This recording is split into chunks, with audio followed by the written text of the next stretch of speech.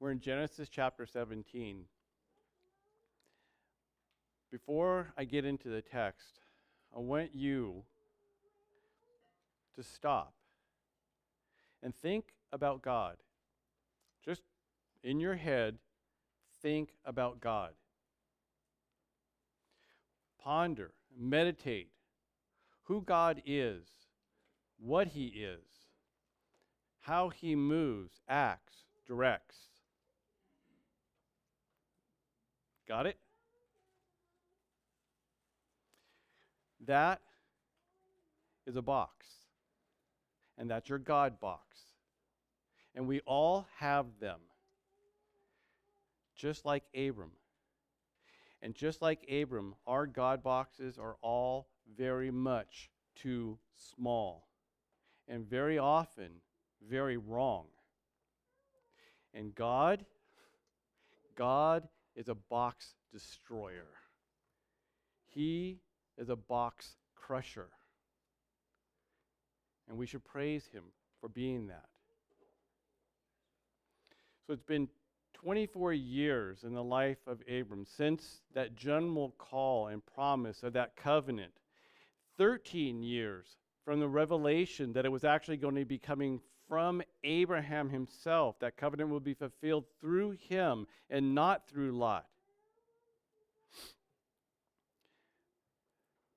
That understanding that it was becoming from him and not through Lot was the catalyst for all those events that were told to us in chapter 16 in the birth of Ishmael.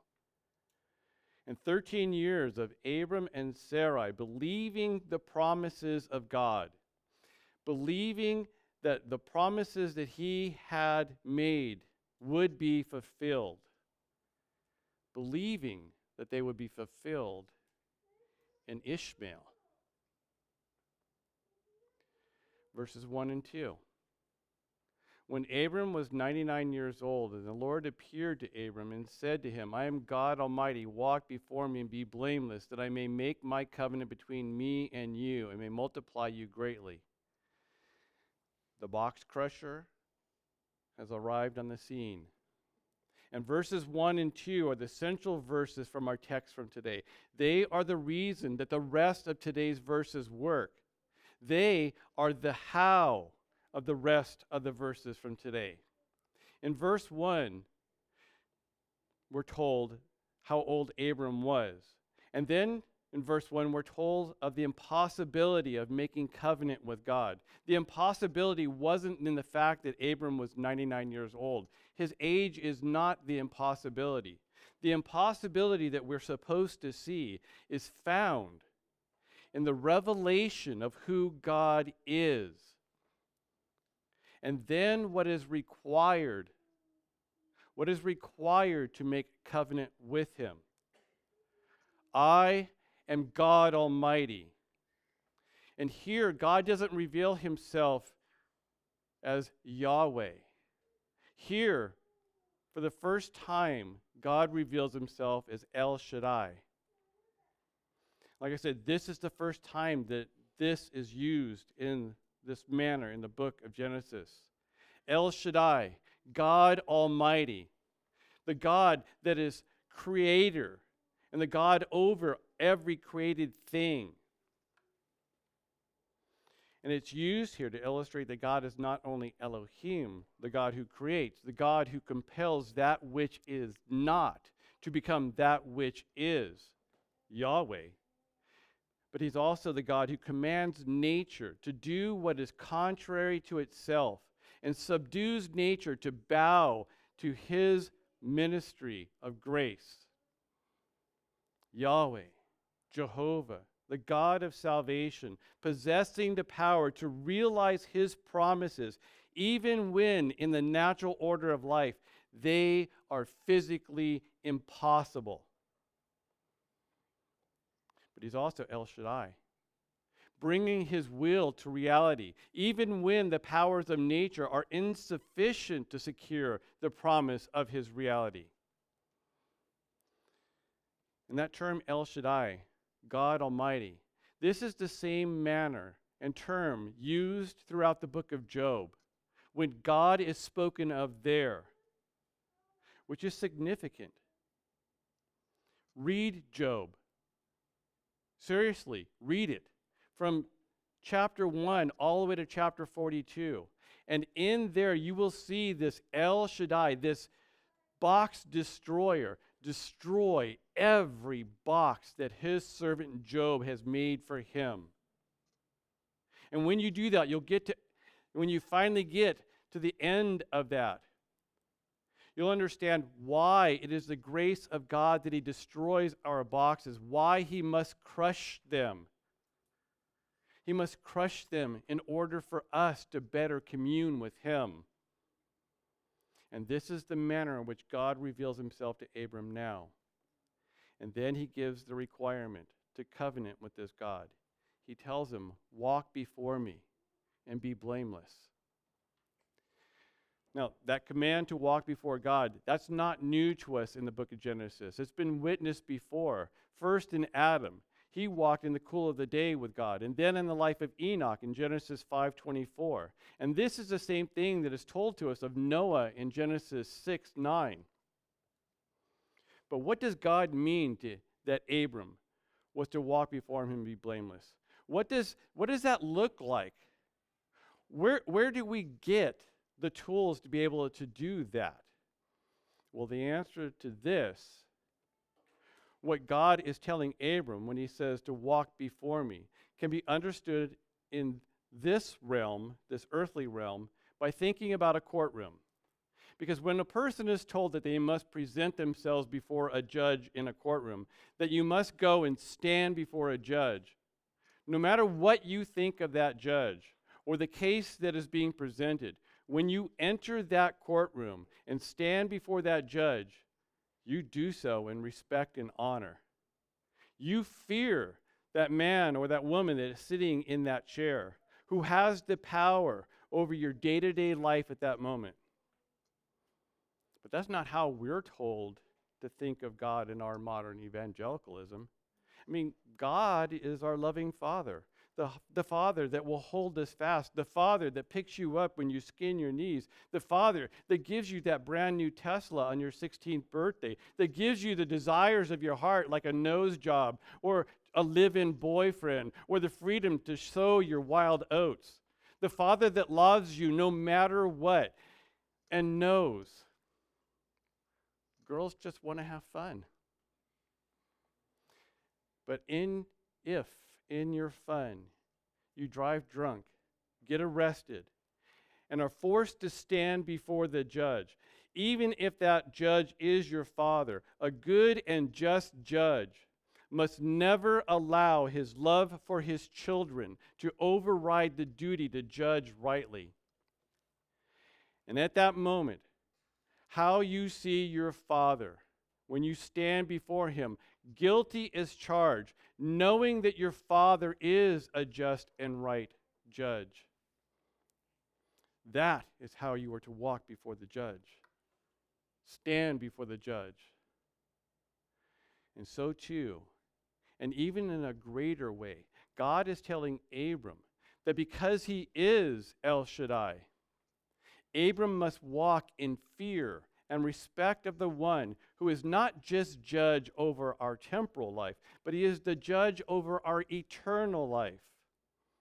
And this is what that first part of the command by God to Abram means when he says, walk before me. And you're thinking, are you sure, David? Are you sure that this is what this means when El Shaddai tells Abram that he is to walk before him? After all, this God was the one who came to Abram. Abram didn't go looking for God. He didn't ask to be chosen as the father of many nations. So shouldn't Abram then have been given the ability to decide how he was going to walk before God? Obviously, God needed him. Shouldn't he been able to decide what he was going to give in return to God? Well, logically, that seems to be right when humans are sovereign. Because this is how we deal with each other. But this is not so when dealing with God. This El Shaddai is Yahweh, the creator and the sustainer of all things. And he is the I am that is sovereign over all things. So what does he mean when he tells Abram, walk before me and be blameless? Well, the wisest man who ever lived, he summed up the meaning of life in this way. In Ecclesiastes 12:13, he said, the end of the matter, all has been heard. Fear God, keep his commandments, for this is the whole duty of man. And he's the same man who penned this book of Proverbs. And in it tells us the fear of Yahweh is the beginning of wisdom, but fools despise wisdom and instruction. Proverbs 1:7. And God told Solomon, walk before me as your father David did. David was a man who understood what it meant to walk before God. He spoke of what it meant to walk before God very often. Listen to David's heart for God as told to us in Psalm 116. He said, I love the Lord because he has heard my voice and my pleas for mercy, because he inclined his ear to me. Therefore, I will call on him as long as I live. The snares of death, they encompassed me. The pangs of Sheol laid hold of me. I suffered distress and anguish. And then I called upon the name of the Lord. O Lord, I pray, deliver my soul. Gracious is the Lord and righteous. Our God is merciful. The Lord preserves the simple. When I was brought low, he saved me. Return, O my soul, to your rest. For the Lord has dealt bountifully with you. For you have delivered my soul from death, my eyes from tears, my feet from stumbling. And so I will walk before the Lord in the land of the living. I believed even when I spoke, I am greatly afflicted.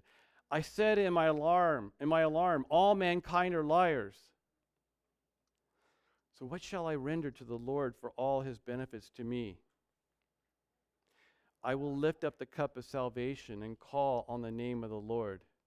I will pay my vows to the Lord in presence of his people. Precious in the sight of the Lord is the death of his saints. O Lord, I am your slave.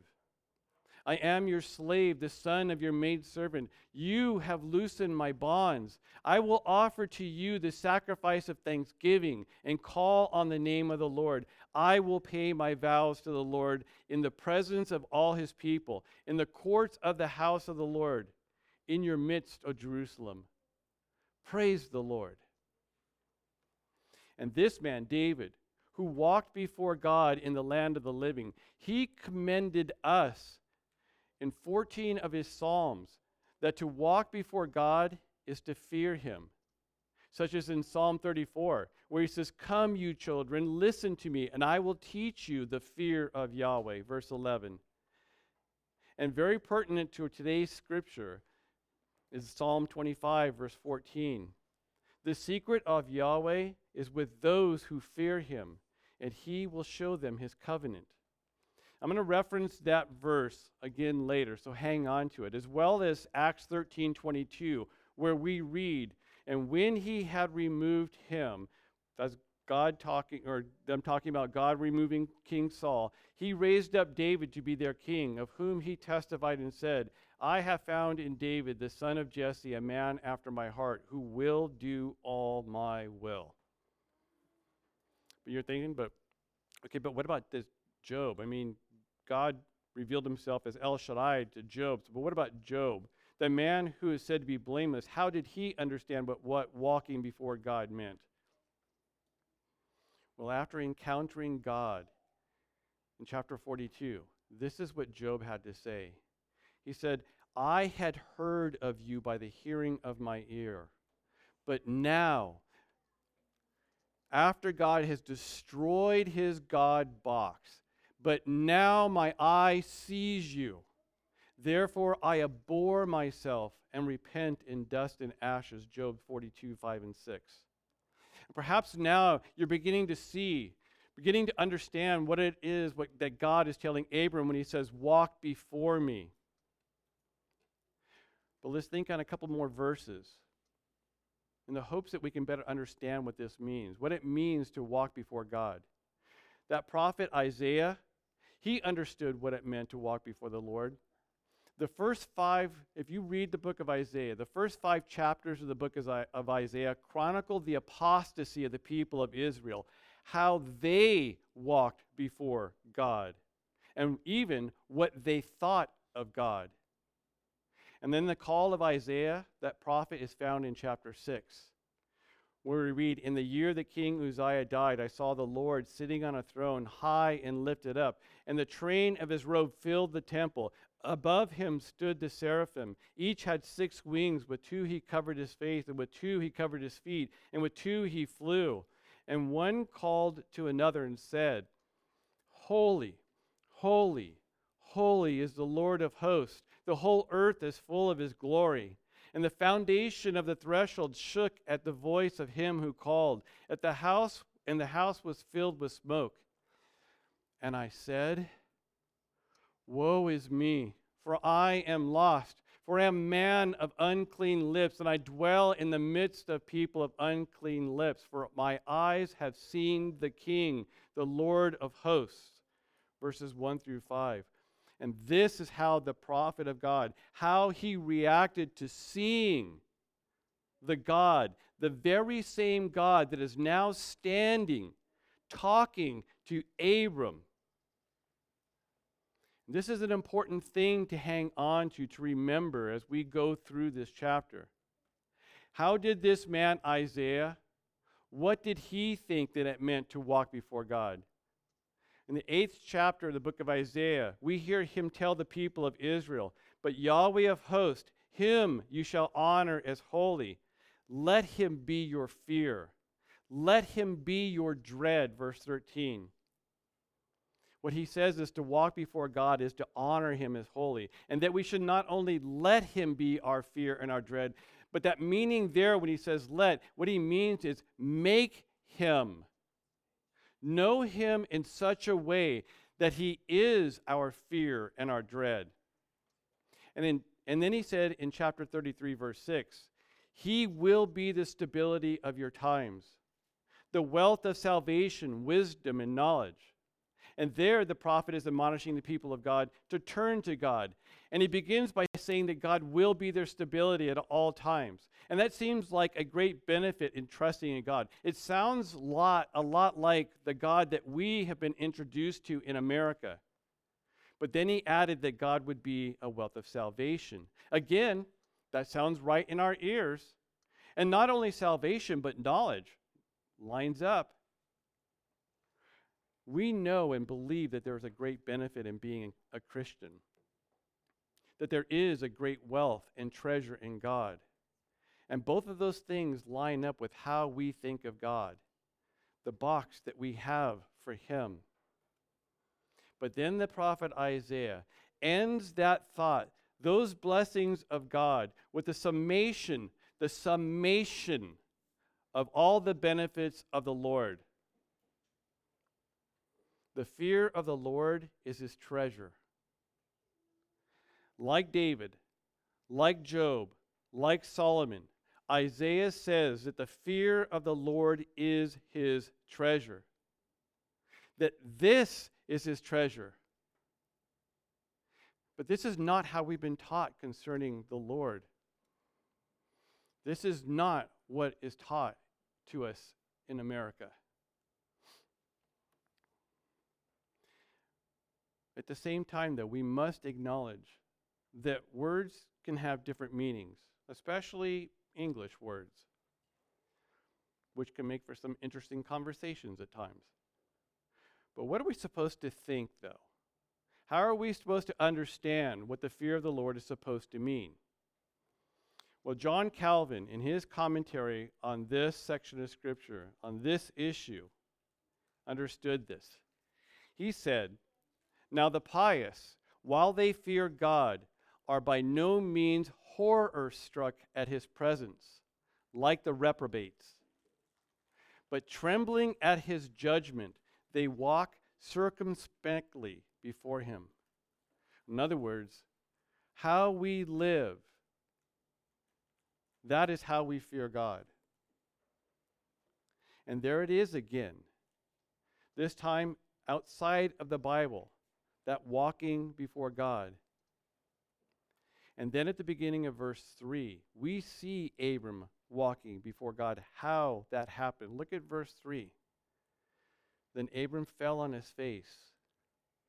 And then after this, we hear God once again speak of the promise that he made to Abram so many years before, the one that has not changed and it has not been altered or affected by the sin or doubt of Abram. The promise that Abram was forced to believe by faith, and the one that although Abram may have thought has already been fulfilled, was now about to be clarified by the Father, or for the Father of faith. And God said to him, "Behold, my covenant is with you, and you shall be the father of a multitude of nations. No longer shall your name be called Abram, but your name shall be called Abraham, for I have made you the father of a multitude of nations." And did you notice how God speaks here? He speaks in the past tense. I have made you, not I am making you, or even I will make you. And I've said last week that if we ever desire to understand Romans 4 and how it speaks of the faith of Abraham, you have to read that alongside of this account of Abraham as given to us in the book of Genesis.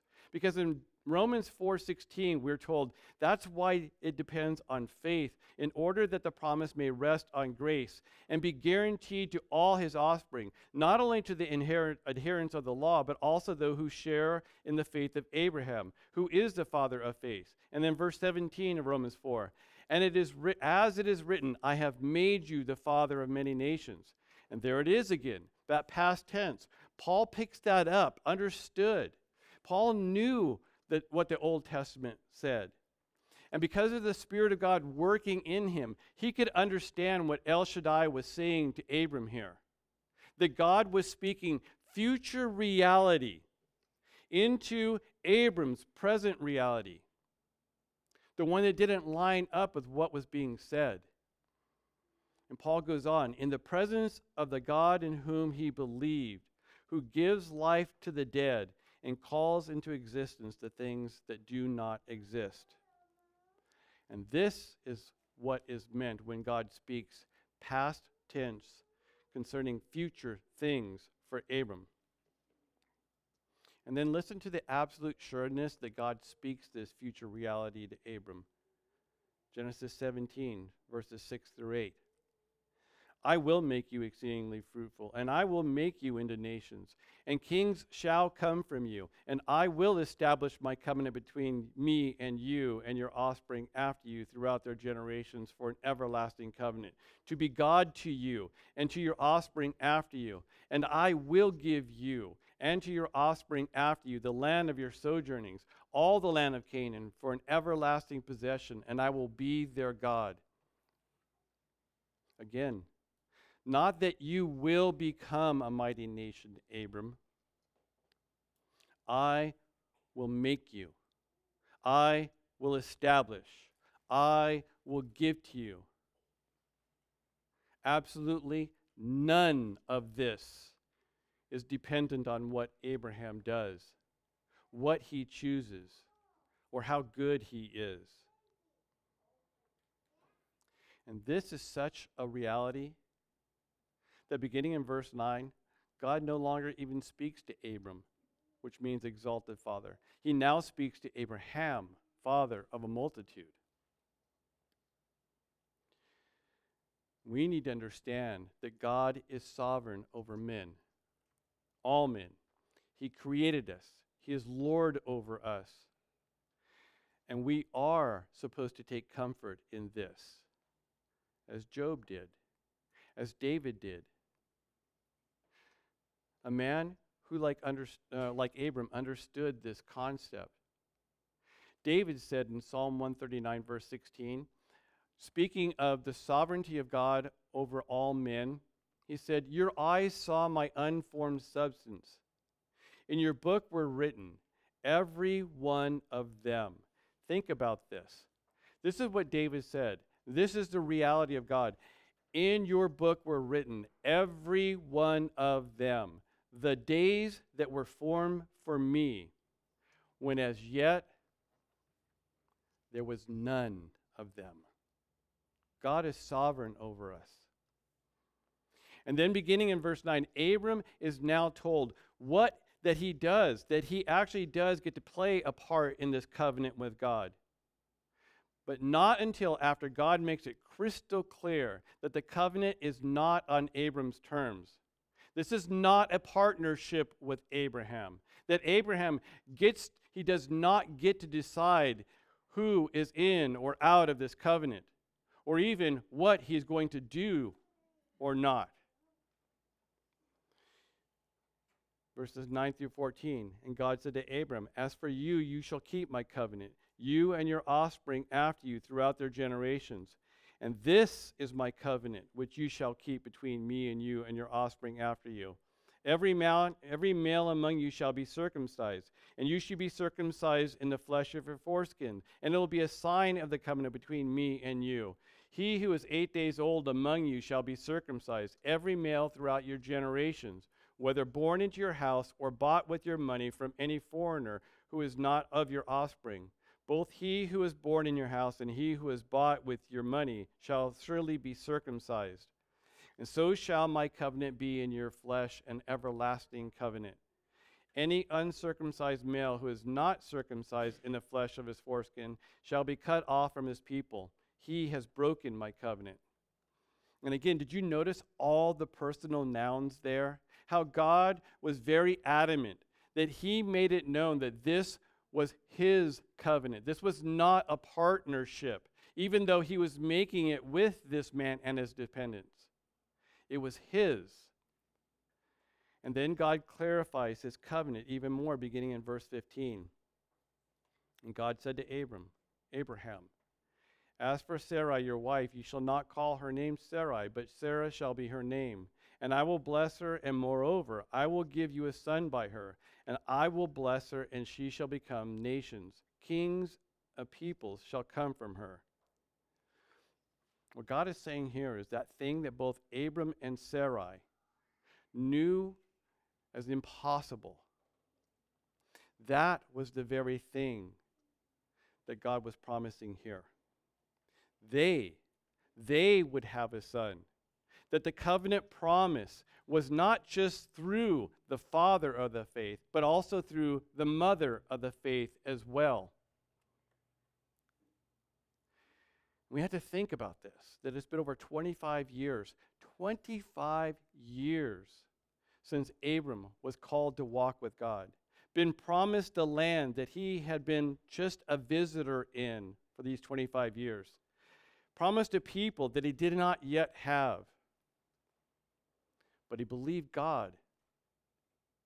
But he didn't believe him perfectly. But he couldn't, since he didn't know God perfectly. He's a sinner, just like you. And he didn't know him completely either, because God had not yet revealed the how of his promise to Abraham.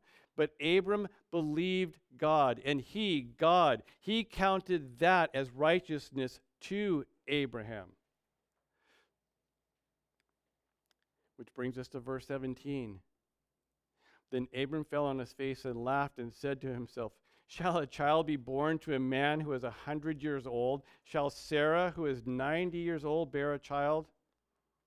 But don't assume that the laughter of Abraham was one of cynical unbelief, that it was done in unbelief, such as the doubting of Zechariah, the father of John the Baptist. It's more akin to that questioning of Mary when she asked in wonder, how can I, a virgin, how can I become the physical mother of the physical incarnation of God? And then in faith, and in confusion, and in trust, we are given the response of the father of faith concerning this. We are shown the box that he had built to contain the promise of God, and even God himself in his life. Verse 18. And Abraham said to God, oh, that Ishmael might live before you. He says, God, you're amazing in saying that Sarah will conceive and bear me a son. But that's impossible. I'm just content with the son that you've already given me, already provided. How you've already fulfilled the promise to me. That's good enough. I mean, that's fine. And then hear the box crusher. Verse 19. God said, no.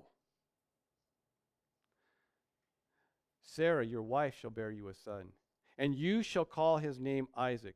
I will establish my covenant with him as an everlasting covenant for his offspring after him. And as for Ishmael, I have heard you. Behold, I have blessed him and will make him fruitful and multiply him greatly. And he shall become the father of 12 princes, and I will make him a great nation. But I will establish my covenant with Isaac, who Sarah shall bear to you at this time next year. And when he had finished talking with God, God went up from Abraham.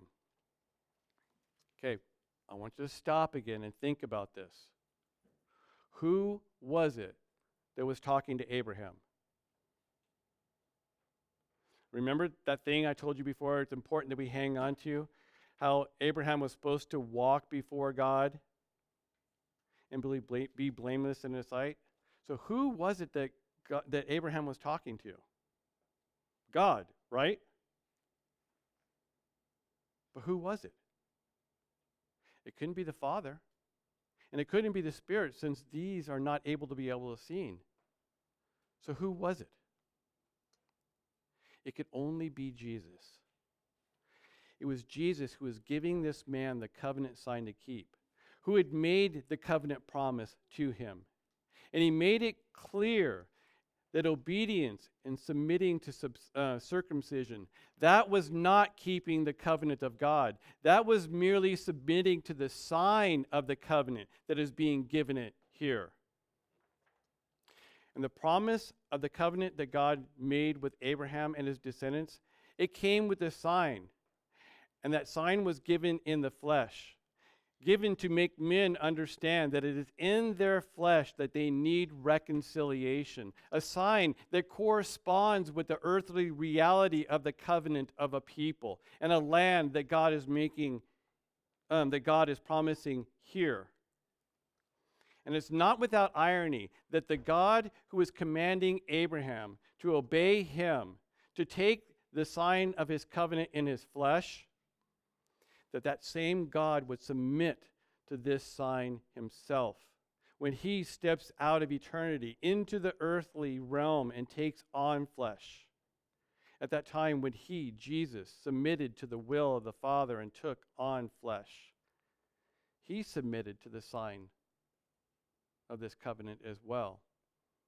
And he did so in order to bring about the fulfillment of that eternal covenant that was made before the foundation of the world, as told to us in Hebrews chapter 13, verses 20 and 21, which is the new covenant that all the old covenants point to and are fulfilled in Christ. And the covenants, all the covenants, like this one, all come with a sign. Even the new covenant. It does? Matthew 28, verses 19 and 20. Go therefore and make disciples of all nations. And here's the sign. Baptizing them in the name of the Father and of the Son and the Holy Spirit, teaching them to observe all that I have commanded you. And behold, I am with you always to the end of the age. Baptism is not keeping the new covenant any more than circumcision was keeping this covenant that was being made with Abraham. They're merely signs. But these are signs of these covenants. And just like the old covenant is not the same as the new covenant, and just like the old covenant was of the temporal realm and to a specific ethnic people, the new covenant is different. It's spiritual. And it's not to an ethnic people, it's to an elect, chosen people. And just as these covenants are different, so too are the signs of the covenants. The covenant that we're talking about today is being made with a man and his physical descendants. All of them. Think about this. All of them, which included Ishmael, who is not the son of promise. The covenant of redemption is to the Son of Man, from the Son of Man, and even through the Son of Man. And the sign of baptism is different than this sign, in that it's only for those that are part of the eternal, spiritual Son of Man, those who are of the family of God. And we see this truth told to us in Colossians chapter 2. Grab your Bibles and turn with me there.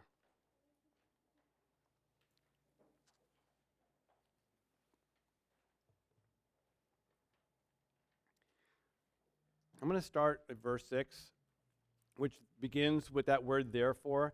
And as you know, anytime you hear that word or read that word therefore, you're required to go back to see what it's there for. In this instance, Paul is encouraging the members of that church in Colossae to remember the struggles that he has faced in the past for them, in order that they would not be swayed with plausible arguments over Jewish customs, but as he said, that their hearts may be encouraged, being knit together in love, to reach all the riches and full assurance and understanding of the knowledge of God's mystery, which is Christ, in whom are hidden all the treasures of wisdom and knowledge, verses 2 and 3. And that, verses 2 and 3, that should sound familiar in your ears from today, because earlier I read Isaiah chapter 33, verse 6, and he will be the stability of your times, the wealth of salvation and knowledge. The fear of the Lord is his treasure. Christ is the treasure of God. Christ is the fear of the Lord, in which we are to walk, in which we do walk. And verse 6 of Colossians starts with this: as you receive Christ Jesus the Lord, so walk in him. So how did you receive Christ? No, really. How did you receive him? By faith, right? That's how Paul is telling us to walk in him, as we walk in him. And he develops this "so walk in him," beginning in verse 7. Rooted and built up in him and established in the faith, just as you were taught, abounding in thanksgiving. Again, rooted, meaning that the very lifeblood, your very lifeblood comes from him. He is the essence of who you are now as a person. That even precedes faith. Our salvation, our walk, our eternal assurance of salvation, all of these things are rooted in God. And then Paul goes on to warn against religious traditions and human logic. Verse 8, he says, see to it that no one takes you captive by philosophy and empty deceit according to human tradition, according to the elemental spirits of the world and not according to Christ. And he tells us why we should make sure that we do not allow ourselves to get sidetracked. In verse 9, he says, for in him, speaking of Christ still, the whole fullness of deity dwells bodily. And then he tells us what being rooted in him means. Verse 10, and you have been filled in him, who is the head of all rule and authority. And then Paul gets to the root of the issue at hand at that point. How these saints were being derailed, how they were being sidetracked. They were being told that to be saved, they had to submit to circumcision. That as good as baptism was, as good as the new covenant is, without the sign of the old covenant, it's still lacking. In verse 11, he says, in him you were also circumcised with a circumcision made without hands, by putting off of the body of the flesh, by the circumcision of Christ. Again, it's not without irony that the one who gave that sign of this covenant that we're reading in Genesis 17 to Abram was now the one in whom those who are in the new covenant are circumcised in. And then in verse 12, we are told how we are circumcised in him. Having been buried with him in baptism, in which you were also raised with him through faith in the powerful working of God who raised him from the dead. And it's verses such as these, which is the reason that why we hold that baptism should be performed by full immersion, since that's how a body is buried. You don't just bury the head of a dead body. You bury the whole body, and that's how it's raised as well. And verses like verses 13 and 14 are why we hold that baptism is for those who have made a credible profession of faith alone. Verses 13 and 14 of Colossians, and you, who were dead in your trespasses and uncircumcision of your flesh, God made alive together with him, having forgiven us all our trespasses by canceling the record of debt that stood against us with its legal demands. What Paul is saying here is that no matter how much God loves humans, what he's saying is he cannot be unjust and not uphold his righteousness. His love is the same as his justice and his righteousness and even as his wrath. Which is why he says, this he set aside, nailing it to the cross. What he is saying is that you were dead. And no matter if you were a Jew or a Gentile, if you've been circumcised in your flesh or not, no matter if you were a descendant of Abraham or not, you were dead in your trespasses. And it was only God that can make us alive. We didn't make the choice to accept life or not. We were dead, and dead men do not choose anything. And in the same thought and understanding, we don't baptize dead people either, because there's no spiritual benefit to it. Once a person is dead, everybody knows they're dead. And no amount of water is going to change their deadness or even affect their spiritual life either. And this applies to those who are spiritually dead as well, no matter what the age is. And this is why we will always ensure that any person that comes forward for baptism, that they know what they are doing, that they understand the gospel, that they're not just a zombie, a dead person mimicking or being coerced into something that will have zero benefit for them. So back to Genesis 17 and the end of our text from today. Then Abraham took Ishmael his son, and all those born in his house were bought with his money, every male among them, the men of Abraham's house. And he circumcised the flesh of their foreskin that very day, as God had said to him. Abram was 99 years old when he circumcised the flesh of his foreskin, and Ishmael his son was 13 years old when he was circumcised in the flesh of his foreskin. That very day Abraham and his son Ishmael was circumcised, and all the men of his house, those born in the house and those bought with money from a foreigner, were circumcised with him. So we're once again reminded for the second time in this chapter that Abram was 99 years old. And no matter how spry he was still old. But it was at this age and in this state that those Romans chapter 4 verses speak of him. Listen to verses 9 through 12 of Romans 4. For we say that faith was counted to Abraham as righteousness. How then was it counted to him? Was it before or after he had been circumcised? It wasn't after, but it was before he was circumcised. Those are verses 9 and 10. And just like with baptism, in the new covenant, it is made apparent that his faith, which is what God counted to him as righteousness, preceded the sign of the covenant. Verses 11 and 12. He received the sign of circumcision as a seal of the righteousness that he had by faith while he was still uncircumcised. The purpose was to make him the father of all who believe without being circumcised, so that the righteousness would be counted to them as well, and to make him the father of the circumcised who are not merely circumcised, but who also walk in the footsteps of the faith that our father Abraham had before he was circumcised. It was the faith that he had. even though he had been muddle-headed at times about the how that God was going to fulfill his promise, even though he built imperfect boxes for God, this man Abraham never doubted that God would fulfill his promise.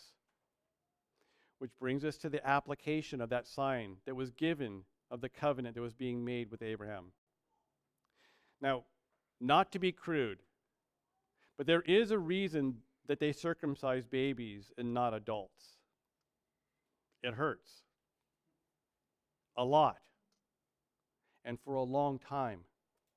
So much so that this was the means that two of the sons of Israel rendered an entire city helpless before them. That account is told to us in Genesis 34, when after one of the men from that city rapes their sister Dinah, the sons of Abraham concoct a plan of revenge, and they convince all the men of that city that if they will get circumcised, they will enter a covenant with them. And these two men, after they do that, on the third day, go in and they kill every single man in that city. That's how much it hurts. And here, an old man convinces his entire household of men to submit themselves to the knife. All 318 of his highly trained fighting men and his 13-year-old son. And he did it on that very day. No thinking about it, no weighing his options, no procrastination, no, hey, I've got this thing, I'm throwing it out here to you, you guys think about it, we'll decide next couple days whether or not we're going to do this or not. He was commanded and he did. And this is what obedience is, because delayed obedience is not obedience, that's compliance. And Abraham wasn't compliant, he was obedient. And we think, Abraham, he was the man. We hear sermons based off of here, and we're told, you need to be like Abraham. Let me give you an outline from this chapter on how you can become as faithful as Abraham was, as saintly as that man Abraham was. For many, this is the point of this chapter. Abraham was the man. Be like Abraham. And now let me give you some fleshly, practical pointers from his life on how to be like him. Because Abraham was faithful, and he was the father of faith. But where did he get that faith? Did he work it up? I mean, did he exercise his faith muscles daily in order that he could have hard, rock-solid faith abs? Isn't this the storyline that we've been told for so long? Be like Abraham, the Arnold Schwarzenegger of faith. But Abraham was not faithful in himself. He was faithful in God because of God. Nothing in his life pointed to him having the ability or even the desire to seek after and obey God. He was an idolater when God called him in Haran. And it was in the calling by God, in that calling by God, that Abraham was given the ability to hear God, given the ability to love God, given the ability to obey God. And verse 1 is the reason that Abraham obeyed on the very day that God commanded him. The Lord appeared to Abraham and said to him, I am God Almighty. Walk before me and be blameless. Abraham saw Christ. He had a direct revelation by God of who God is. And it was because of this that he obeyed. It was because of this that the stipulations that were made by God to him to walk before him and be blameless, in order that this covenant could be established with this man, it was because he saw Christ. Because of who God is. That is the only way that he could be blameless and walk before God. The only way that they could be fulfilled. And by faith, Abraham submitted to circumcision because he had a direct revelation of the God who fulfilled the old covenant with the new. And this is the only way that any person can obey God. We are no different than Abraham. If you are a saint, then God has made himself known to you. And he's made the reality of who you are outside of him. He's made that known to you as well. I am the Lord Almighty. You, sinner, you walk before me and be blameless. And you know, I can't. But then you see the holes in his hands. You see the hole in his sides. You hear of the rest of what he is saying to you. I've made a covenant with you. A covenant that has redeemed you, that has purchased you from your slavery of sin and reconciled you to me by my shed blood. And you believe this. You believe the promises made. And you know that this is reality, even though you cannot tangibly touch them. And just like Abraham, by faith, you have to receive the sign of this new covenant. And everyone that hears this call, they will come.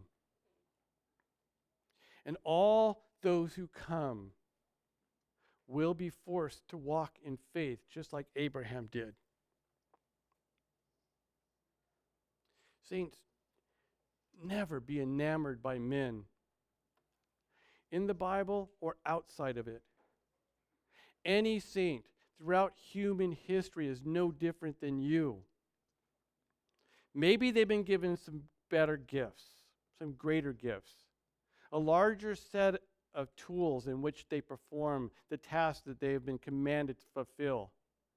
But they serve the same God as you, the same one that has made the same covenant with you. And they have, every single one of them, all been given the same command as you. Obey. And because they have been given that command by El Shaddai, they will obey. You will obey. Never perfectly, but in faith, by faith, you obey. This is what that verse that I said to hang on to, that Psalm 25, verse 14, that the secret of Yahweh is with those who fear him, and he will show them his covenant. He has shown you not only his covenant, but he's also shown you the treasure that is that covenant. And do you remember that Acts 13:22 verse? And when he had removed him, God removing Saul, he raised up David to be their king, of whom he testified and said, I have found in David the son of Jesse a man after my own heart who will do all my will. Your mind thinks of this life of David, and you're like, how can that be? How could he say that? But because he has given you a new heart, shown you his covenant and his treasure, because you are now in him, you, like David, you will do all his will in your life. You will. Abraham changed his name on that day. And he changed the name of Sarah on that day. And he submitted to the sign of that covenant on that day. But it's not going to be for another year before he actually sees or knows that the promise that God is making now in the son Isaac is going to be fulfilled. Saints, he was forced to walk by faith. And Abraham will never would never receive the inheritance of that land that he traveled his whole life as a foreigner in. He lived his entire life by faith, in faith. And we think of the new covenant. Isn't this the same for us? We are required to do the same thing. But saints, on that great getting up day, that day when we are finally ushered into eternity, on that day we will shed these eyes of faith. And the great box crusher will finally crush the last box that we have made for him. And we will realize that which we've already been given in Christ. What he has promised to us now, just like he promised Abram then. But until that day, saints, keep your eyes on the author and finisher of your faith. Keep yourself in the love of God.